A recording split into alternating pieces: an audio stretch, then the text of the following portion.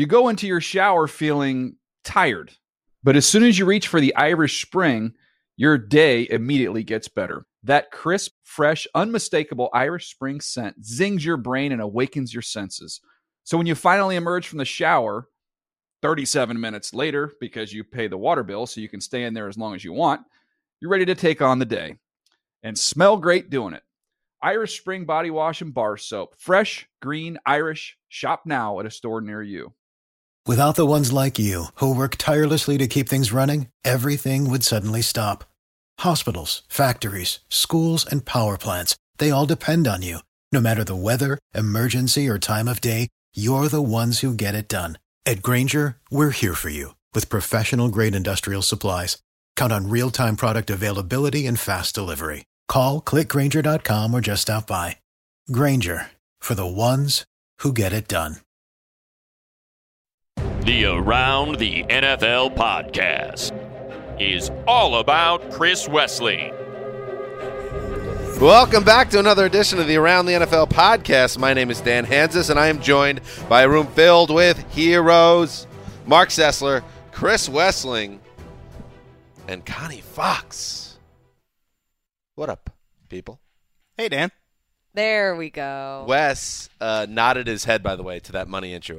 And by the way, congratulations to Money. Yeah. Who it was announced officially by the LA Chargers that he is the voice, I guess the radio voice of the Chargers. And it was called, I believe, by Money himself, a once-in-a-lifetime opportunity. And that is a major, major gig to book in this industry, to be the voice of an NFL team. It's like top of the ladder stuff. So hearty congratulations to Money. And I think he'll be absolutely amazing at it because he has done hundreds upon hundreds of college football games. Oh, he'll be great. Done pro. You know, he does every type of sport. He's a total pro. He's Money. Oh, sorry. Nailed it, Sully. Way to go, Sully. He told me a story once because I did that announcers article last year. The first time he ever did a basketball, I think it was a Lakers game. Yeah. That the longtime Lakers announcer came in and he's like, he thought it was a TV game. TV is obviously it's easier. You don't have to describe the action the same way. Especially in basketball. Right. And this veteran came into the booth and said, "Hey man, so this is radio, right?" No, he's basically Money was like, he's like, "You're doing TV, right?" And Money was like, "Well, I'm a little nervous. No, it's radio." He goes, "Oh, you are." And just walked out, and Money had to just deal with the game from that. No. He did fine, though, obviously. He's obviously quite talented. Well, I would say that this is only going to help the Chargers' chances of becoming the team of ATL. It's possible. Great point. It's a possibility for sure. And let's just hope he can continue to do the Money tags, because that would be... You think he's getting too big now? Maybe. He might be hitting that territory now. Nah. Yeah. I don't think we have any reason to fear. All right. Can you imagine having to follow that voice if you're the next person trying to do that job for us? Yeah. There is no following it. I don't know. Be like Brian Greasy trying to take over for John Elway.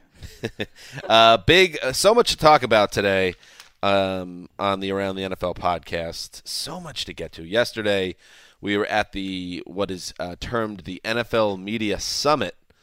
Yeah, we were. Yeah, we were, which I saw it, Mark, as a sign of progress. The entire ATN crew was invited. Mark and I were the only ones able to attend.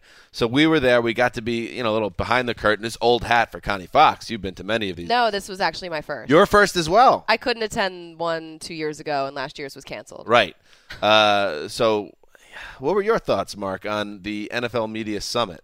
I honestly thought that it was very enjoyable. The session itself, the actual work business side of it, learned a lot, but it was long. I will give it that. I think most people would agree with me that it was of certain length. But how many hours was it? 9. It was 9 to 6, and then a dinner that essentially went 6 to 11. I mean, I didn't eat any dinner, but there was an open bar, and I do remember partaking of that. Yeah, there was. There was an open bar, and that was fun. And maybe we'll share some exclusive footage at some point during the week that at this point has not really been released to the masses. No. But Colleen did some great photography work later in the night. Of course. That's a little bit of a tease. It's embargoed right now. I always find out about this stuff about 12 hours later. It's just shocking to me. Yes, and if you're a listener of the show, a regular listener, you know this is all kind of pointing towards a Mark Sessler moment that was captured on video, as often happens when we have get-togethers that get boozy. It's my favorite thing. I mean, I honestly went into yesterday saying that will not happen this time, and it did. Big show today. I'm watching it right now, just laughing. It's pretty special. It's pretty special. We have so much to get to. We need to go through the news. We haven't been with you since Thursday, so we will go through all the latest happenings in the NFL. Including more dire news if you're a Jets fan hoping for a somewhat competitive season. We will also talk a little bit about what happened with Greg Rosenthal, who is not with us. He's in, and don't let him tell you otherwise, Greg is in Martha's Vineyard. Oh, I thought something bad happened. It's not on like the wrong side of the tracks in Massachusetts, like he tries Wilbraham? to spin that one. He is in Martha's Vineyard on vacation, and we miss him, and we're looking forward to his return. But right before he left, he found himself in the middle of a major Twitter beef. Frankly, I was worried about him because I didn't know he was going on vacation, and then he just vanished. Hope he made it there. So we'll get it. We'll get into that, and then that will spin nicely into we'll have a little discussion on our favorite NFL feuds through the years, and we'll circle back to the NFL Media Summit, some takeaways. But before we do any of that, we'll say hi to the man behind the glass. He's already dropped one of the great lines in the history of the show. Oh, dear. So at this point, there's nowhere to go but down. Oh, dear. But there he is, Sean Sullivan. We call him Sully. What's up, bud? Not that much, guys and gals. How we doing today? We're doing great. Great. Gal. Gal. Just Gal. one. Just one. Thank you. Yep. Let's do some news. Let's go to eat a damn snack. I don't know if you guys saw that, of course, Rex Ryan, his famous line on Hard Knocks all those years ago. Rex and Rob were videotaped getting into a fight in Tennessee. There was ahead of a Nashville Predators game, which all the Raids are tied in the NHL Finals right now, 2-2 with the Penguins. And Rex and Rob, who are, I guess Rex is employed with ESPN. Rob is floating. I think he just hangs out with Rex now. Basically. Pretty much, yeah. They got into some type of pushing match that I'm sure you could find if you do a simple Google search. And then there was a report in a couple places, I saw it in Deadspin, about how Rex, infamously has he likes feet. Scott likes feet. And he was. Why are you looking at me when you say that? Well, Mommy likes feet. Mommy likes feet? I don't know. Maybe mommy likes feet. I don't know. Weird. It's all right. So weird. Well, he likes women's feet, so maybe that's why I did look at you. I don't know. Okay. All right. No, that's fair. That's fair. I'm not a foot guy, so don't get creeped out like that. It is the strangest thing. Very awkward couple of moments on the show here. Yeah, I never understood this, but Rex is an admitted guy into feet, and he made some type of comment allegedly to a girl there. Oh no! And Connor Orr put it well. We were commiserating about it because we're both Rex Ryan fans, and I hope that's not true because I always thought that Rex was a good dude. He's a little above being a creepy older guy at the bar. Are you sure? Telling young girl about feet. I actually do. I thought he was a little gross. He may or may not have crashed a bachelorette party is what the story is. That's the story. I don't think that the Ryan brothers are above much of anything. Maybe not. But anyway, yes, the former coach of the Jets is off gallivanting. The Jets that he left behind are flaming. Let's be honest. Let's be honest.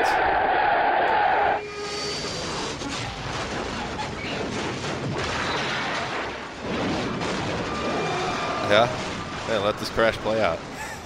We're going to let it play out for the entire season. Yeah. The team, audible sound of a woman screaming there at one point. The team, which obviously is in a full-on rebuild, took another step in that direction on Tuesday. In a surprise move, however, they released veteran linebacker David Harris, who was a every game starter since being a second-round pick out of Michigan in 2007. He's missed just one game in 8 years, 33 years old.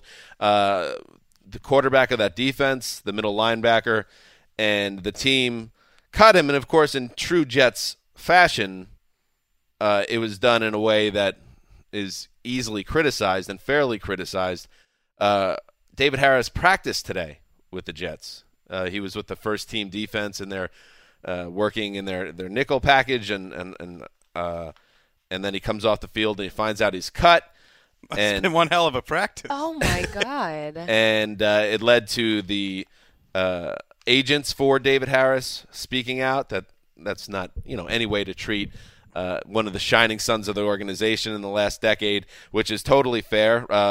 After practice, Todd Bowles showed up about 10 minutes late to his press conference and said that it was a, quote, organizational decision after the team's attempt to negotiate a contract reduction broke down. So Harris, the team's leading tackler, now gone. Demario Davis, who was picked up in that trade with the Browns last week, I guess becomes their starting linebacker. And I'll tell you what, I was looking at this. The Jets have cut almost every notable veteran from last season's roster. Darrelle Revis, I'll just name 5 of them here. Darrelle Revis, Nick Mangold, Brandon Marshall, who was traded, David Harris, and Ryan Fitzpatrick. You could make a case that those were the 5 most important players on the roster this time last year. Whoa, this is going to be rough. This is going to be a rough year. Hang in there, Jets fans. Are you okay? Just imagine if they were rebuilding. Oh, they are rebuilding. And it's not what the head coach told us. I mean, this is a situation. It's like getting ugly, too. The fact that they have this guy out there practicing and then they cut him right after. No, that was a bad look. It was a bad look, and they shouldn't have done that. They've cleared $50 million in cap space, so it's all pointing towards completely trying to rebuild the machine here.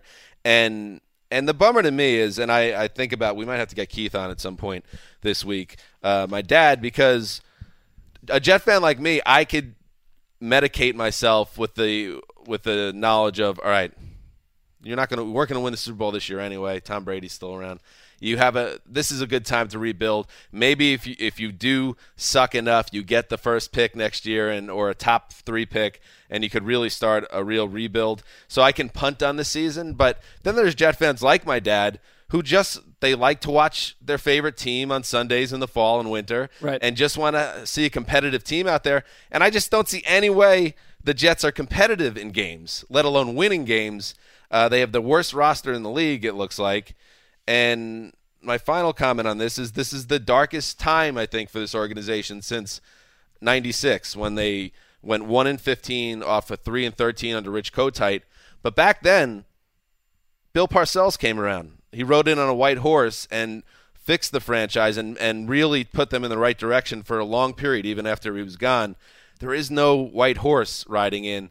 So it's a time of great anxiety for Jet fans, myself included. The only thing I would say is that if you're going to commit to a rebuild, the worst thing that bad teams do is you only go 70% of the way. You only clear certain cap room. You still keep certain players around because you want to sell tickets to a 4-12 season.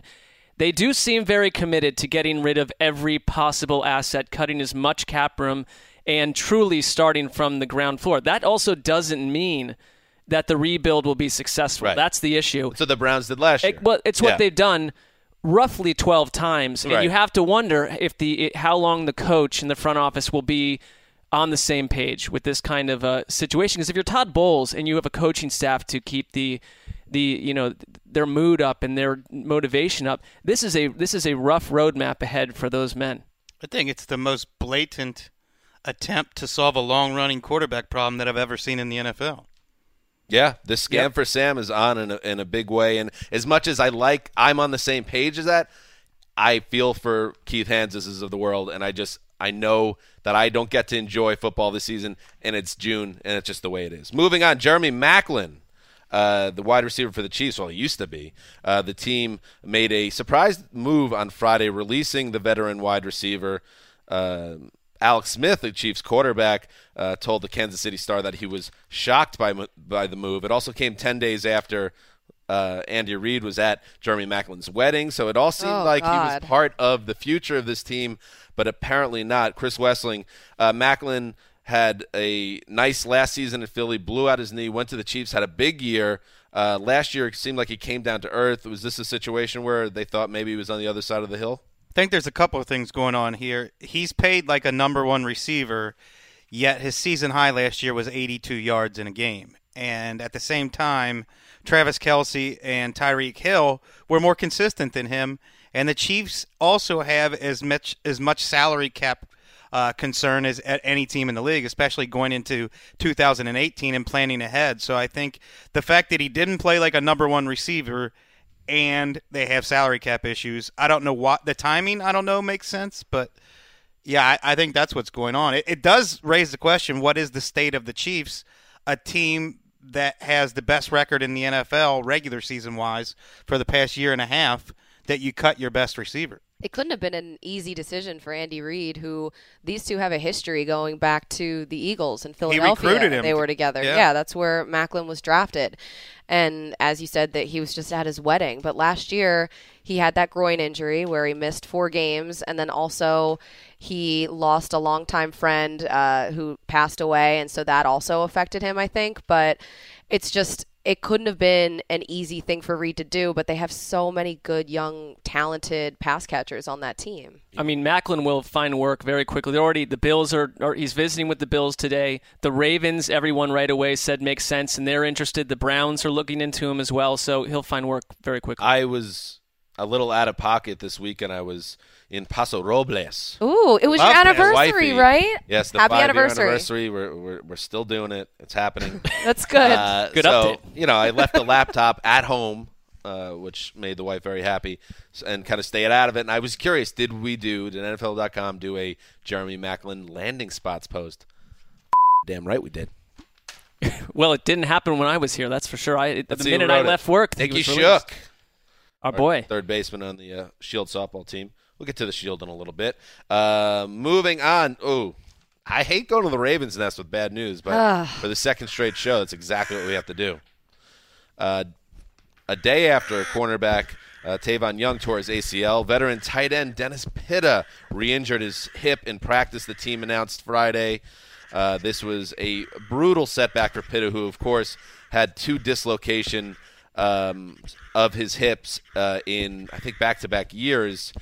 Came back last season and was really one of the best comeback stories in football, playing all 16 games, led the team with 86 catches, which was 3rd among tight ends in the NFL. You thought he had put this hip issue in the rearview mirror, but now it's back, and there's a lot of talk that this is probably the end of the road for Dennis Pitta, 3rd time injuring this hip.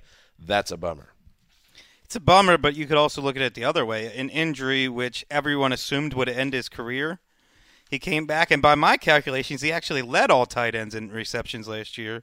Posted career highs in receptions and receiving yards a few years after everybody assumed his career was over. That's something that he can go out kind of on a positive note.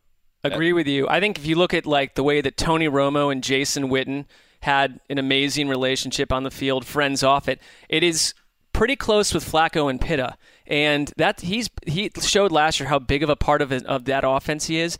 And the Ravens, who I think it's easy to assume because the Ravens have such a good reputation that they're probably going to bounce back, go 10-6, make the playoffs. But you look at that passing game and what they have at wide receiver, they are deep at tight end, but they're not deep in the way where you've got another Pitta. And suddenly you look at the wide receiver group and it's like, what's happening on 3rd down for this team? Yeah, I just read Mike Wallace is the only player on the roster now to have caught more than 34 passes.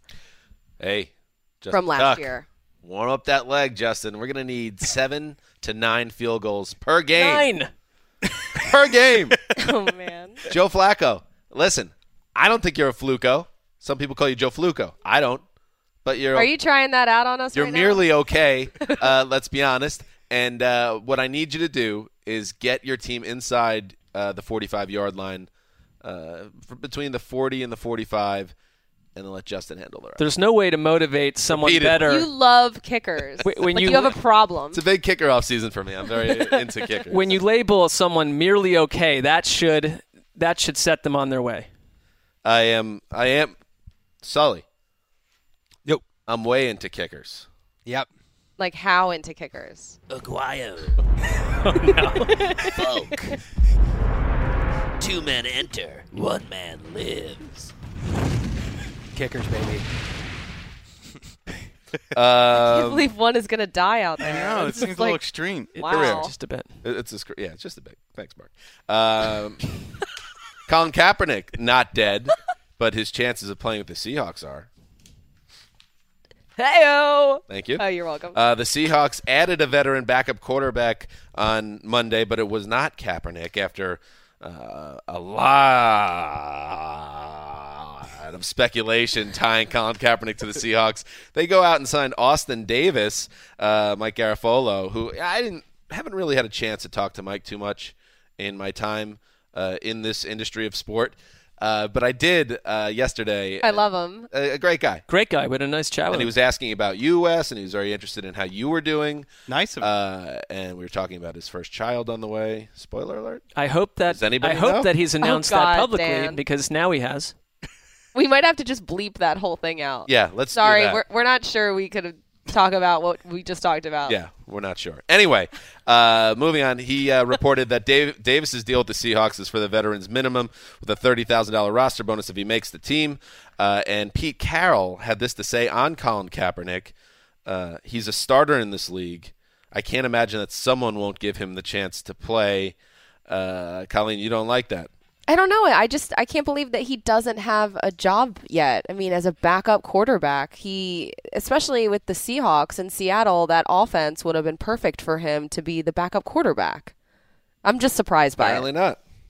Like, do you think Austin Davis is better than Kaepernick? No, but I don't think that Mark Sanchez is better than Ryan Fitzpatrick, and the Broncos decided to sign Mark Sanchez. That's in Wes's craw, by the way. It's absolutely in my craw. Until we know what Colin Kaepernick... Welcome to Wes's craw, what did I Colleen. just step into? Until we know what his asking price and expected role is, I don't want to hear about blackballing. Ryan Fitzpatrick had it much worse than Kaepernick last year. Jay Cutler didn't get a visit with the Seahawks. Well, why is it only Colin Kaepernick that's blackballed? And he's certainly not. Oh my the God. Seahawks, I Told think there you. was genuine interest in sitting down and talking with him and exploring it, and they probably had Austin Davis on their short list too as another potential patch at your backup position. So he's not again, blackballed needs to be collusion between 32 teams, and that's not happening. Barry Bonds, that man got blackballed. Colin Kaepernick, not so much. I mean, screenwriters in the McCarthy era, that's blackballed. Thank you.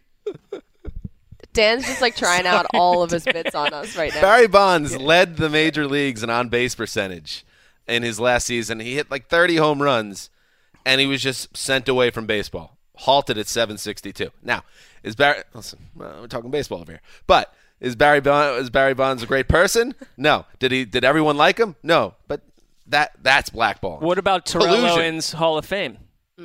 He'll get in, I think. That's fair. But Kaepernick, you're right. much like Barry Bonds, does not have the greatest reputation as a teammate either. Fair. Way before his protest. Wes, first of all, again, I love having you here, Wes. And I'm so happy that you're here. I want to give you a chance at a mulligan here by doing this next Oh, no. this next news item on Vikings coach Mike Zimmer, who's returning to work after a hiatus. This was on you, not on Wes. Nice try. What happened?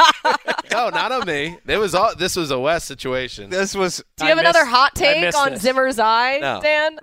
Yeah, Zimmer turned 61 on Monday. He's going back to work. The Vikings announced Zimmer has been cleared to return after an 8th eye surgery. He's missed workouts the past 2 weeks. This has been a long-running issue. And I just want to say, because maybe some things I said were misconstrued as well. I'm very happy that Mike's back on the field. Seems like a good dude. And, now it's Wes's turn. A little mea culpa for Chris Wessling. Oh, my God. For some of the things he said about Mike Zimmer. I am happy that Mike Zimmer is back. I hope his eye is doing well and that he will have full sight in both eyes for the rest of his life. I missed whatever show this occurred on. But I am going to have to go back and find out what happened here. We sat after the podcast and we're like, I don't know, should we cut that out? What do you think? It's like, did we go too hard after Mike Zimmer's eye problem? That was a conversation that happened last week. Unbelievable. No one will do it here because class acts all over the table right now. Moving on. Reprehensible. Eli We'll send that video out right now, Mark, if you don't shape up. Okay, you guys have made good decisions all along. By the way, Eli Apple, wow, he has bulked up, 10-pound healthy bulk up after cutting out fatty foods from his diet, fatty foods that were cooked by, wait a second. How did he do this? From Annie. You know what? Even as I'm reading this, I hate this story. Veto powers activated. Veto powers activated. Stupid. I ain't doing that one. Veto. Next. Love it. What a great addition to the show. Moving. Oh, guess what's back, baby? What? Finally Kicker in the news. Seguayo? What is this? Forces are in full flight. No. We're coming by air and on the ground. Monday Night Football's taking over the town. We gotta get ready. We gotta get right. It's gonna be a battle in the NFL tonight. All right. Hank Williams Jr. was the longtime musical voice of Monday Night Football with his song "All My Rowdy Friends Are Here on Monday Night" and the famous catchphrase, "Are you ready for some football?" Anyway, 6 years ago, they dropped Hank after he made some remarks about President Barack Obama. Does anybody remember those remarks? Yes. Yep. What were they? Compared Barack Obama to Hitler. Yes, he As Barack Obama was golfing with John Boehner. Very good. Hitler playing golf with Netanyahu, referring to the Israeli prime minister. That caused ESPN to get away. But these are strange times in the world. No longer is that big an issue. So Hank Williams I mean, Jr. I is still back. think it's pretty big of an issue. Hey, ask ESPN. But They seem to be okay with it. Talk about annoyed at everybody. Talk about sticking in my craw. Why is now the right time for this? Yeah. ESPN. It's very I'll odd. tell you why now is the right time. Because ESPN has come under heavy criticism from the propagandist right side of the political spectrum. They are, in some cases, boycotting ESPN for being so liberal. So No. in Donald Trump's America, they think they can appease the right by bringing Hank Williams back. And it's a blatant, kowtow Chris to Wessling, a propagandist portion of the United States. I can't get Chris into this. Wessling has hit an analytical grand slam there. How incisive. That is absolutely why they Yeah. did this. Is anybody talking about that? Or is that... I don't know. It's just, I think it's pretty easy to see You through. kind of connect those dots. I mean, Anyway, did anybody... That's the other thing about the Hank Williams Jr. song. It's And let's not go crazy. I mean, do we have Priyanka, by the way, on the board still? which I love. I mean, we love Priyanka, obviously. The Priyanka song I love. Yes. I'm Rob Gronkowski, and but- welcome to my city. Okay. Well, let's be honest. This is such a Sessler too. I can get behind this. It is a Mark What happened to this? It's a much better song. What happened to Sessler did? Yeah. I'll go play this at the Cozy. All right. Like It's danceable, and it was. You could theme it towards every team that was hosting the game. Come on. Put it I this feel way. like we're moving backwards, in time. I was going to say, We are. Put it this To like way. the 17th century. Yeah. I like that Priyanka song, ironically. It's a bad song. Objectively. It's just not a good song. And the Faith Hill song is bad, and the Pink song before it, and the Hank Williams Jr. song is bad. There's a lot of good songs in the world. At what point are we going to all start landing on some good football telecasts? Thank you for acknowledging that the Faith Hill song is a mess. Great performance, though, by Faith and, of course, Carrie. The Carrie Underwood is on my power rankings. It's at the it's just above this Hank Williams song, which the only thing I like about it is it harks back to a time when my team actually was on Monday Night Football. A long, long time ago. The 80s? Yes. I can still remember. It's been about that long. All right. That's what's happening in the news. Let's circle back to that media summit. And we can't talk about everything that happened because it is, by its nature, it's supposed to be kind of a closed-door look at both the direction of the company, what's doing well, what's not, in some cases a stage to air grievances and share feelings about how to improve the operation here. So the Shadow League figures are a lot off the grid when it comes to our podcast, but we don't want to risk spilling secrets here. So we're going to be careful. But what we can unless say, Mike Garafolo's involved. Yeah, unless Mike's involved.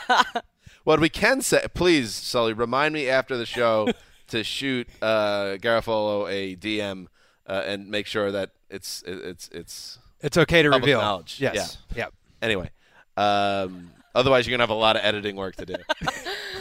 But we can share that the great Al Riveron, who has stepped into a much more prominent role at the NFL now. He's got the top officiating job after Dean Blandino hit it and quit it, headed on to the greener pastures. What? I wasn't looking at you. No, I know. All right, continue. Dino took the money and ran over to Fox. And now Riveron, it was his turn to take the podium. And it was a room. It was people like us, but then also all the players that work for the NFL, Hall of Famers all over the place. We had assigned seating. Assigned seating. I was sitting next to well-known Terrell Davis. people, basically. Yeah. And once Al Riveron got up there to explain the new rules and some new policies for officiating, that really juiced up all the players in attendance. And Mark, I think, and Colleen, I think it's safe to say that Al more than held his own against these prominent legends of the sport. It was, for me, the most striking debut by anyone that's worked at this company that I've ever seen in my life. Wow. It was and great. I thought many times, I wish... Wait, what about Wes's first around the NFL post back in 2012? Second to what a Chris hammer. Wessling. Second to Chris Wessling. But I thought many times, I wish Wes was here because this is the guy you would have loved. You would have loved what was happening in the room because he had to go point by point through all the rule changes, which you think, this is going to be long and dull. And we had no idea who Al Riveron was. He showed up like a total commander, and he's taken on every player. He's taken on William McGinnis. He's taken on Steve Smith. Everyone's throwing fire at him, and he just... Marshall Faulk, LT, Sean O'Hara. Mm-hmm. Nobody could stand up against told him Al to sit Riveron. down? He basically said, Told him to sit down, baby. Be humble. Be humble. One of my favorite exchanges of the whole thing. He goes, now let's talk about protecting receivers. And you hear from the crowd, oh, that's too late, man. Yeah, that was from Smith. It was fantastic. Yeah, I happened to be in a very interesting cluster, me, the nobody, and then you had Terrell Davis behind me, LaDainian Tomlinson, TD next to me, Terrell LT behind me, Marshall Faulk in front of me. And when don't forget who else was in front of you. Mark Sessler. Yeah, I mean, that's, and when they got to, now we're going to protect receivers, new rules to protect receivers on routes, the whole group, and then I was just like with him, like smoking in the boys' room. Like, oh, yeah, don't worry about the running back, so. I was like, yeah, man. It was like, I looked at TD like for a little moment between us, no moment occurred. It was cool, though. It was very cool to be He was great. I also heard somebody yell out, I just think that rule's trash.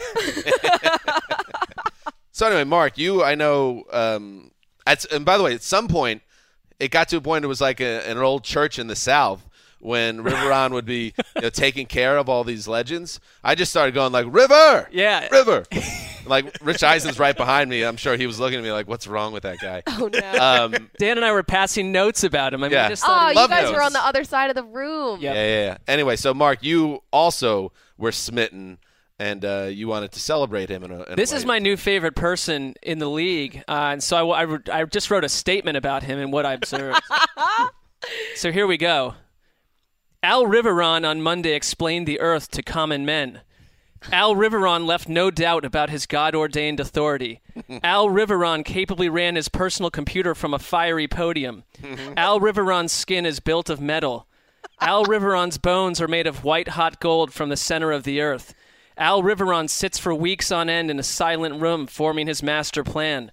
Al Riveron doesn't tangle in political theory. God. He operates in cold, hard facts. Al Riveron doesn't waste his hours watching The Bachelorette Season 14. Al Riveron doesn't concern himself with fashion. You will not mistake him for a clothes horse. Al Riveron walks 33 miles into the woods and sits for days in solitude, surrounded only by the sound of forest animals. Al Riveron is on the radar of the CIA. Al Riveron does not believe in squirrels. Al Riveron's concept of a vacation is walking to the junkyard and smashing old cars with a 50-pound hammer. Al Riveron is adored by children in every country. Al Riveron has taken control and will not let go. Well, that seems to check out. So he's actually an upgrade on Dean Blandino. I think he... Are you kidding me, Wes? This is not even He's what the NFL needed. Yeah. We needed Al Riveron? This is Al Riveron. You ask me if I have a God complex? Let me tell you something. I am God.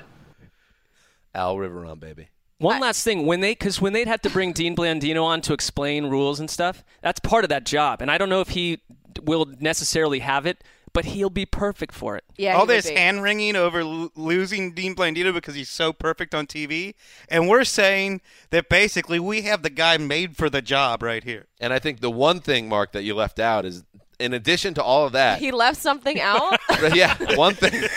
I was gonna squirrels. Yeah, I was gonna say the squirrel thing, but what he did, one thing he left out.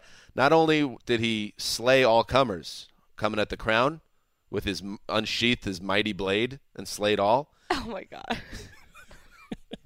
So he had the Xbox controller and nimbly operating it in his right hand. That's big. And Blandino, who was, let's face it, a revolutionary when it came to the Xbox controller, a trailblazer, Riveron said, I can do it too, baby. Let's fly. And I can do it better. Two questions frankly. related to your clothes horse portion of Was that an indirect shot at Dean Blandino, known to be a little meticulous about his appearance? No, not consciously. Not consciously, but he just had he just came in wearing, it was like wear fancy jeans and a nice shirt, and he just rolled in, he was wearing whatever he's wearing and said, I don't care what anyone thinks about me. My other comment is my continued inability to get past the mental hurdle of attending these functions when I get an email telling me how I should dress. That's why I do not go to these functions. I saw Mark. Stop telling adults how to dress, and I'll go to your little company function. Elevate your underwear to the next level with Me Undies. No, all right, Sully, we're learning on the fly together. There is a placement for that sound, and it comes when I say, what is Me Undies? Just seriously saw Feel Good Undies delivered right to your door. You got it? You know what I'm saying? I got you. It's replacing O. Yeah. Gotcha. MeUndies are designed in LA and made from sustainably sourced a fabric 3 times softer than cotton. MeUndies, softer than soft lugs undies, come in an ever-changing selection of classic colors, bold shades, and adventurous patterns, so you can tailor your undies to your own personal style. And guess what? What, Dan? You can save time and money each month with a monthly subscription, and if you're not ready for a subscription, that's okay. You can still save. That's because MeUndies is offering you 20% off your first pair. Wait, cut the music a second here, Sully. What's wrong? Are you all right? Oh, I'm all right. What's with this head scratching? You're going to make yourself bleed if you keep scratching your head like that. Actually, can I get some timpani? Timpani. There you go, Sully. Just use our special URL, MeUndies.com/ Around the NFL. Woo! Hello! Congratulations! Just to clarify, when you're entering the special code, do not include comma. No. Right. Just around the NFL. MeUndies.com/ around the NFL. You know what that is. That's an individualized offer code, and thank you to everyone in the building that worked with us on that. 20% off your first order if you use that code. And to that point, now that we have the offer code in hand, let's do something. Let's do something special together. Everyone that's out there, everyone that has reached out to us about waiting for the individualized offer code to purchase MeUndies, and all of you out there that just, Mark, and you could vouch for this, you went from commando to clothed in 2 seconds flat once you wore your first pair of MeUndies, even if you just need some new underwear. I would never go back now. So this is what we're going to do. We're going to send a message to the shadowy league figures using the might of the Around the NFL podcast audience. On noon Pacific time here in California on Wednesday, that's tomorrow. Wednesday, what day is that, Wes? June 7th. At noon Pacific. You'll be at the Dodgers game. We'll be at the Dodgers game. Everyone at that moment, log in to MeUndies.com. Order your underpants. Get them underpants. 20% off. With our code. With our code, Around the NFL. and we'll show the Shadowy League figures the power of this podcast. It could be underpants that finally gets through to the third floor. And we're going to have a little special... The power of this audio. We're going to have a little special presentation to go with it, right? We have a little something that we put together. And that much teased video today. That is a little gift to the audience for this great day. And one thing, maybe you don't have a lot of money. A lot of our listeners are younger, they're students, but maybe you give money to charity, or you give money, or you have young children or nephews and nieces that you put money aside to get gifts for them. Pull it out of that fund. Use it for this. Thank you. It's a great idea. Mm-hmm. So there you go. What great news. I mean, that had me flying when I got that email today. So exciting. All right, moving on. Before we get into our discussion of our favorite NFL feuds through the years, I want to touch on why we thought of that as an idea. And it all goes back to our fearless former leader, Greg Rosenthal, who got himself in a tweef on Friday. A big one, in fact, and with none other than Miko Grimes. Oh. And it's a bummer because Greg obviously is on vacation, so we can't talk to him about it. But I think that we should at least touch on the Miko Grimes tweet. Should we hold off on going through all the tweets until Greg's back? I feel like we should. Yeah, I probably. Think you have to reference what she said, right? Yeah, basically at the heart of it was in one of Greg's pieces on the biggest weaknesses of every NFC team, Greg made a little passing remark that last season, Miko, who's, of course, if you're aware, Miko, who, by the way, says she listens to this podcast, Miko had more headlines. The outspoken wife of Brent Grimes had more outspoken. Yeah, had garnered more headlines than her husband, and then all of a sudden Grimes came back and had one of his best seasons last year. So he pointed out that Grimes is still an impact player, but also pointed out that maybe at some point, if I'm reading this correctly, he seemed to be trending downward, and Miko was taking center stage. She didn't like that. She didn't like being referenced. Not enough respect put on her name, I think, is the way to put it. That was the gist. She was not into Greg's name. Yeah. The way it's spelled. And again, I think this is too good to right. do without Greg, but she then took him to task over the course of multiple tweets coming after him, insults galore, saying he knows nothing about football. And it did get me thinking the idea of how we need to fight back on this. We can't take this laying down. We have a plan. Can I start right now? You can start. Go ahead. Well, speaking of things that stick in my craw, yet another La Ravio Magnifico Ooh. From one Miko Grimes. Ooh. Magnifico. Who has been unhinged at times in her takes online and in locker rooms. Give me a break. And when one thing I've learned on this job, when somebody's going to come out and criticize a person who works as hard as Greg and does his homework, there is far more ignorance coming from the person criticizing Greg Rosenthal, who watches as much film and does as much homework as anyone in the business. So, Miko Grimes, you are showing your blatant ignorance when you come out and you trash the work that Greg does. Clean it up. Hey, that's fair. Hey, and speaking of fair, Greg, on the topic of Grimes, has been fair all along with Grimes. And absolutely. His analysis was not even really taking this guy down. I think that come on. Listen, this is the Around the NFL podcast. This is you have to fight for the brotherhood here. Wes, great points. I was thinking it would be a good idea, perhaps, because now we're in a legitimate beef. It's not just Greg. We're in this beef now with Miko. What about a little diss track? And there's one person that can deliver a diss track that we know. We literally know one person who can deliver a diss track. Get your act together, bro. You're trash. I love her. Yeah. We got her in our back pocket. And her name, of course, is Lil Debbie.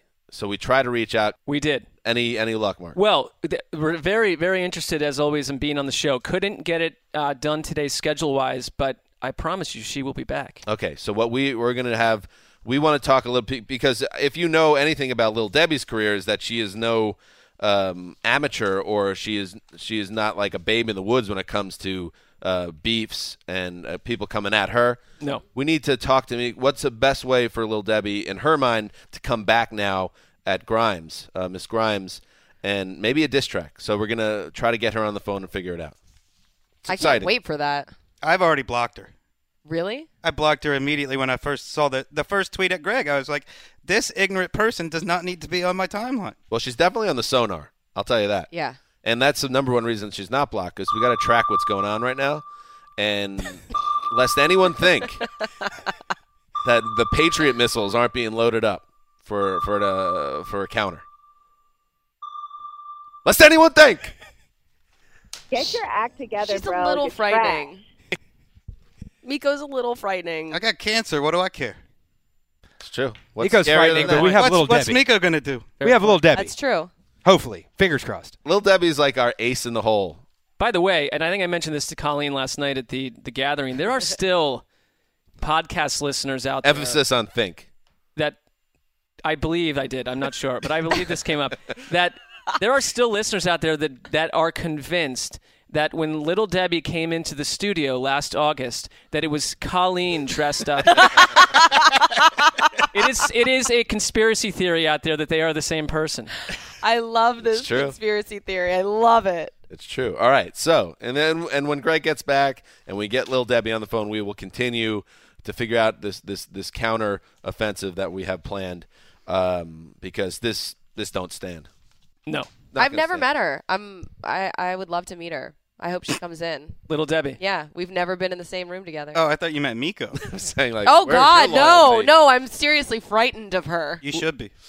All right, here we go. Now, in the meantime, let's talk about our favorite NFL feuds. And there have been so many great feuds over the years, well documented, of course.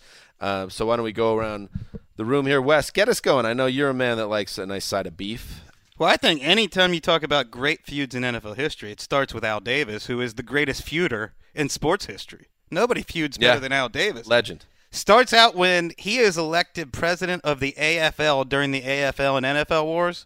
The NFL's giant signed Pete Gogolak, Hungarian kicker credited with being the guy who popularized soccer-style kicking. Started off, there was a gentleman's agreement that these two leagues would not sign each other's players. The NFL signs Gogolak. Al Davis immediately writes up a plan to target all of the best quarterbacks in the NFL and have his AFL owners way overpay to steal these quarterbacks away. So that basically the merger happens because Al Davis's plan to sign away all the best quarterbacks. So that's how it starts. And then in the late 70s, early 80s, he sues for the right to move from Oakland to Los Angeles. And at the owners' meetings, this is my favorite NFL story of all time, one of the owners trains a parrot, stations this parrot outside, trains him to squawk, "You, Al Davis," as they're walking into the building. No. Al Davis wins his lawsuit against the NFL. I believe there are treble damages awarded to him, and he is allowed to move to Los Angeles.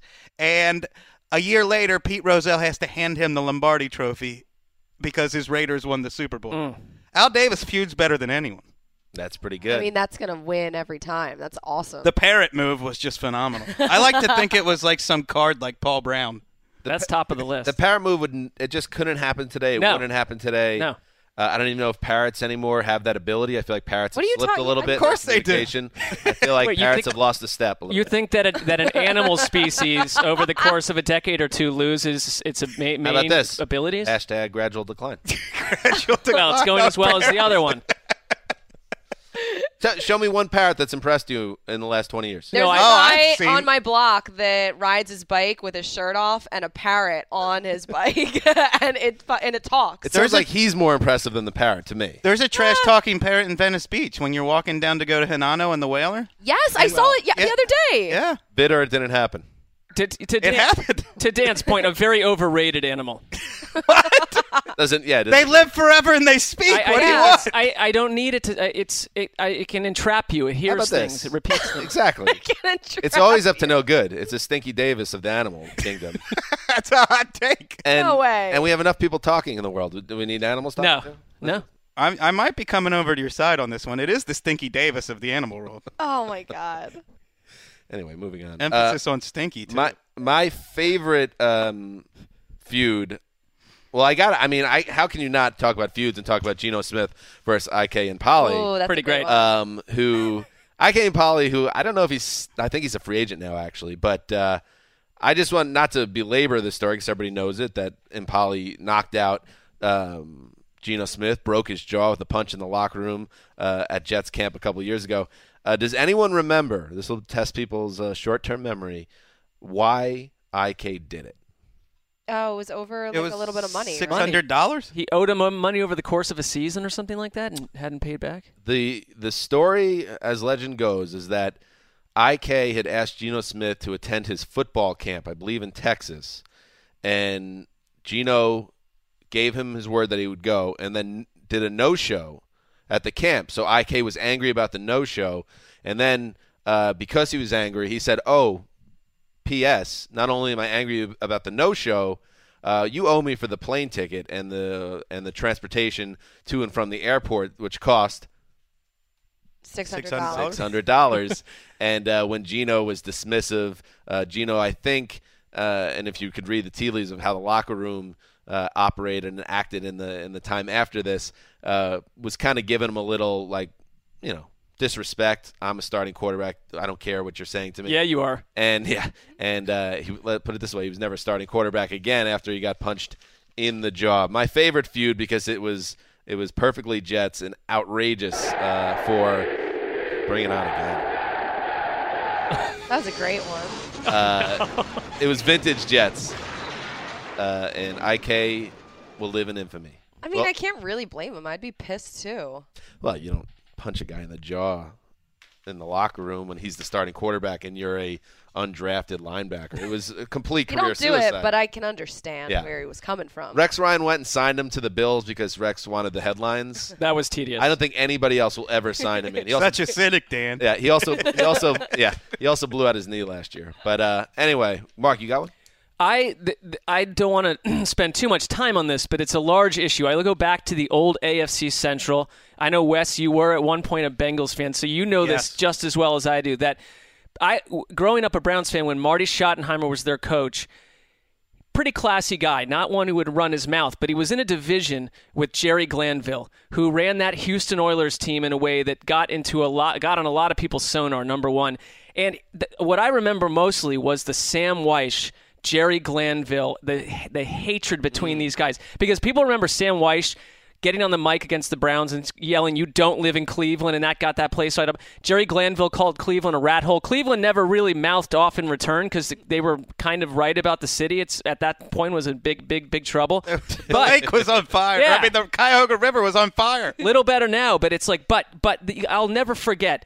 I thought the height of this feud, and you can tell me if you think it's a different one, but when the Cincinnati Bengals on December 17th, 1989, whipped up on the Houston Oilers 61-7, and there are so many opportunities to put your foot on the brake and show a little respect to the opponent, and they just kept dropping bombs on these guys. 61-7, Sam Weish runs up the score on purpose, does not apologize afterwards, tells the Oilers players, "Look, this is what happens when Jerry Glanville is your coach. He's a classless fool. He never stops running his mouth. I'm tired of it. And you got beat down today because your coach is an idiot." He got that kind of reaction because people, if you loved him, you loved him. But if you didn't like him, he was the most obnoxious guy. I could not stand him for my entire life. I talked to him on the phone for this Astrodome piece at the Super Bowl. And this guy likes to talk. I mean, I have a recording. It is 45 minutes long where he told me stories about how he used to there was some tree where they would hang things from outside the Astrodome to look like a hanging person. So every coach and player coming in would know that that's going to be where they were going to be after playing the Oilers. I mean, he was entertaining. When you look back on this guy, he was a fascinating coach, but hugely annoying to deal with. Even people that didn't hate him, and this is always a giveaway with anybody, a couple giveaways. When somebody is almost impossible to deal with and nobody really likes him. It's like, oh, I think I got to give Damashek credit on this one. He's like, well, yeah, what's the deal with Jerry? Well, Jerry's going to be Jerry. And also the other dead giveaway is when someone that does have loyalty to that person, but needs to find a way, we're like grasping for straws on how to describe why they're actually a good person in spite of what you've seen and heard. It's like, I'll tell you one thing about Jerry. He'll give you the shirt off his back if it's the last one. Oh, no. That's a code for he's probably a bad guy. Anything else, Wes? You got another feud? I have one. Oh, you got one, Connie. Yeah, All right, what do you on got? the fly. What about my favorite was, it's from the Eagles, but Terrell Owens when he got into it with Hugh Douglas. And the two of them, I guess T.O. was rehabbing, so he was in one of the tubs. And my favorite version of the story is when Brian Westbrook tells it, because he was in the training room when it happened. So we watched the whole thing, because you get like so many different iterations of the same story. But as Brian tells it, T.O. was in the tub, like icing up or whatever, and Hugh comes in and they start jawing at each other. And I think Westbrook was in another tub, so like he couldn't get out. And all of a sudden, T.O. stands up and goes and gets his shoes to put his shoes on so he could have like some leverage. And then they just start throwing punches at each other in the training room in the middle of it all. Wow. And T.O. walks out. Did you see this, or is this just the story? No, because it was a closed locker room. T.O. walks out, as the story goes, and goes into the main locker room and then challenges anybody else that has a problem with him to take care of it right then and there. And most people viewed that as a direct challenge to Donovan McNabb, who was also in the locker room. Wow. So right after that, he got like suspended indefinitely and the whole thing. Terrell Owens not a Hall of Famer, by the way. Maybe and he's not stories upset like about this point to why maybe he struggled to get people on the side. Sully, you have one?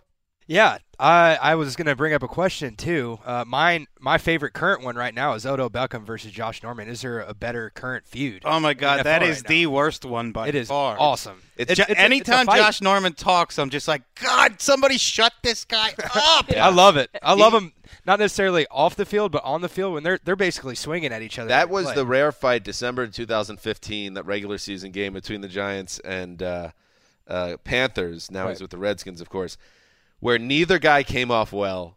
It was very clear. It got to a point where neither guy cared about the game on any level, and it had just become like a mano-a-mano situation, only both guys just came off incredibly lame, in my opinion at least, and I think a lot of people thought it went too far where it was just farce by the end of the game. And I have a little prediction.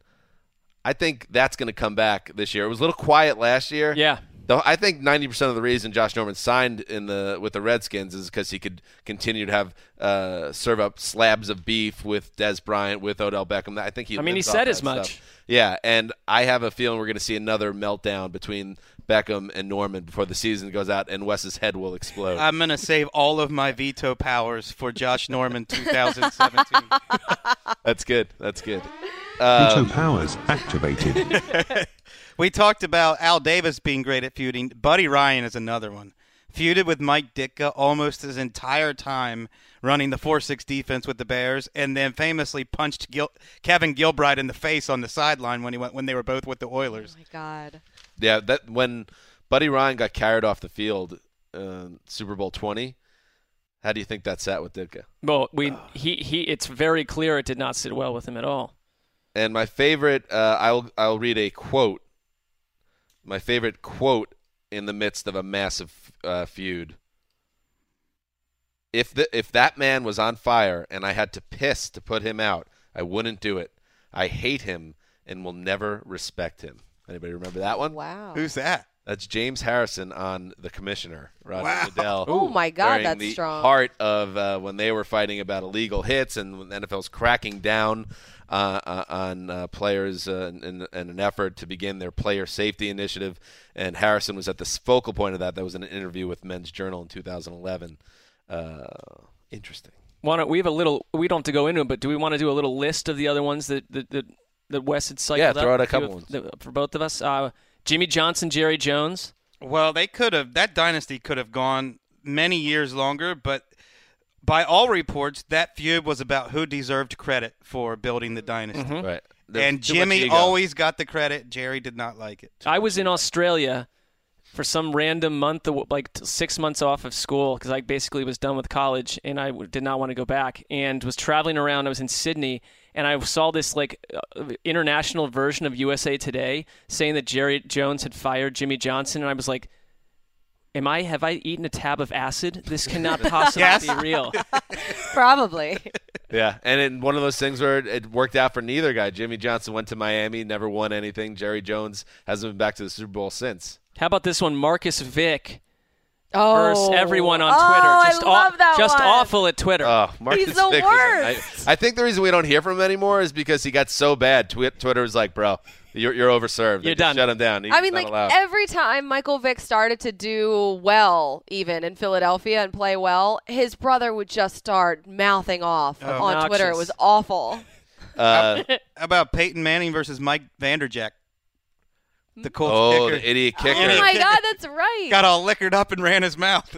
That was a comment made at the Pro Bowl, by the way. And I'll throw Belichick versus Mangini, of course, Spygate. And this came up recently. Rich Cimini, who's my favorite beat writer for the Jets. He's a legend on that beat. And he interviewed Mangini at a football camp recently about how he hasn't spoken with Belichick, who he was very close with before Spygate, and he would like to mend fences on that front, but probably knows deep in his heart it probably will never happen. And if you're looking to know if Belichick has forgiven Mangini, recently in a press conference, Belichick was just going through all the coaches in his past that went on to get head coaching jobs, and he left Mangini out of the list.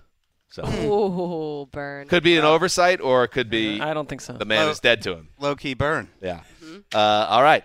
Top feuds. And now Greg Rosenthal and Miko Grimes. Add Top to of the that list. Top of the list with a bullet number one. We will be back on Thursday with another episode of the Around the NFL podcast. People are getting upset when they're not seeing podcasts on Monday. We're doing 2 shows a week until we hit training camp, and then once training camp hits, we're back to 3 a week all through the end of July, August, September, October, November, December. Is Daddy ever coming home? Yeah, that's when that begins. So thank you, Connie, for joining us once again. Of course. Just so versatile. A real BJ Surhoff. Wow. How I look at you. Thank you. Yes. BJ Surhoff, one of the biggest catching prospects of the 1980s. Yeah. Let's end a football podcast by going out on a low-level baseball reference. It's a good way to do it. All right. Stan Hansen signing off for Quiet Storm, the mailman, Connie Fox, and Sully behind the glass. Till Thursday. I was trying to think of what to talk about.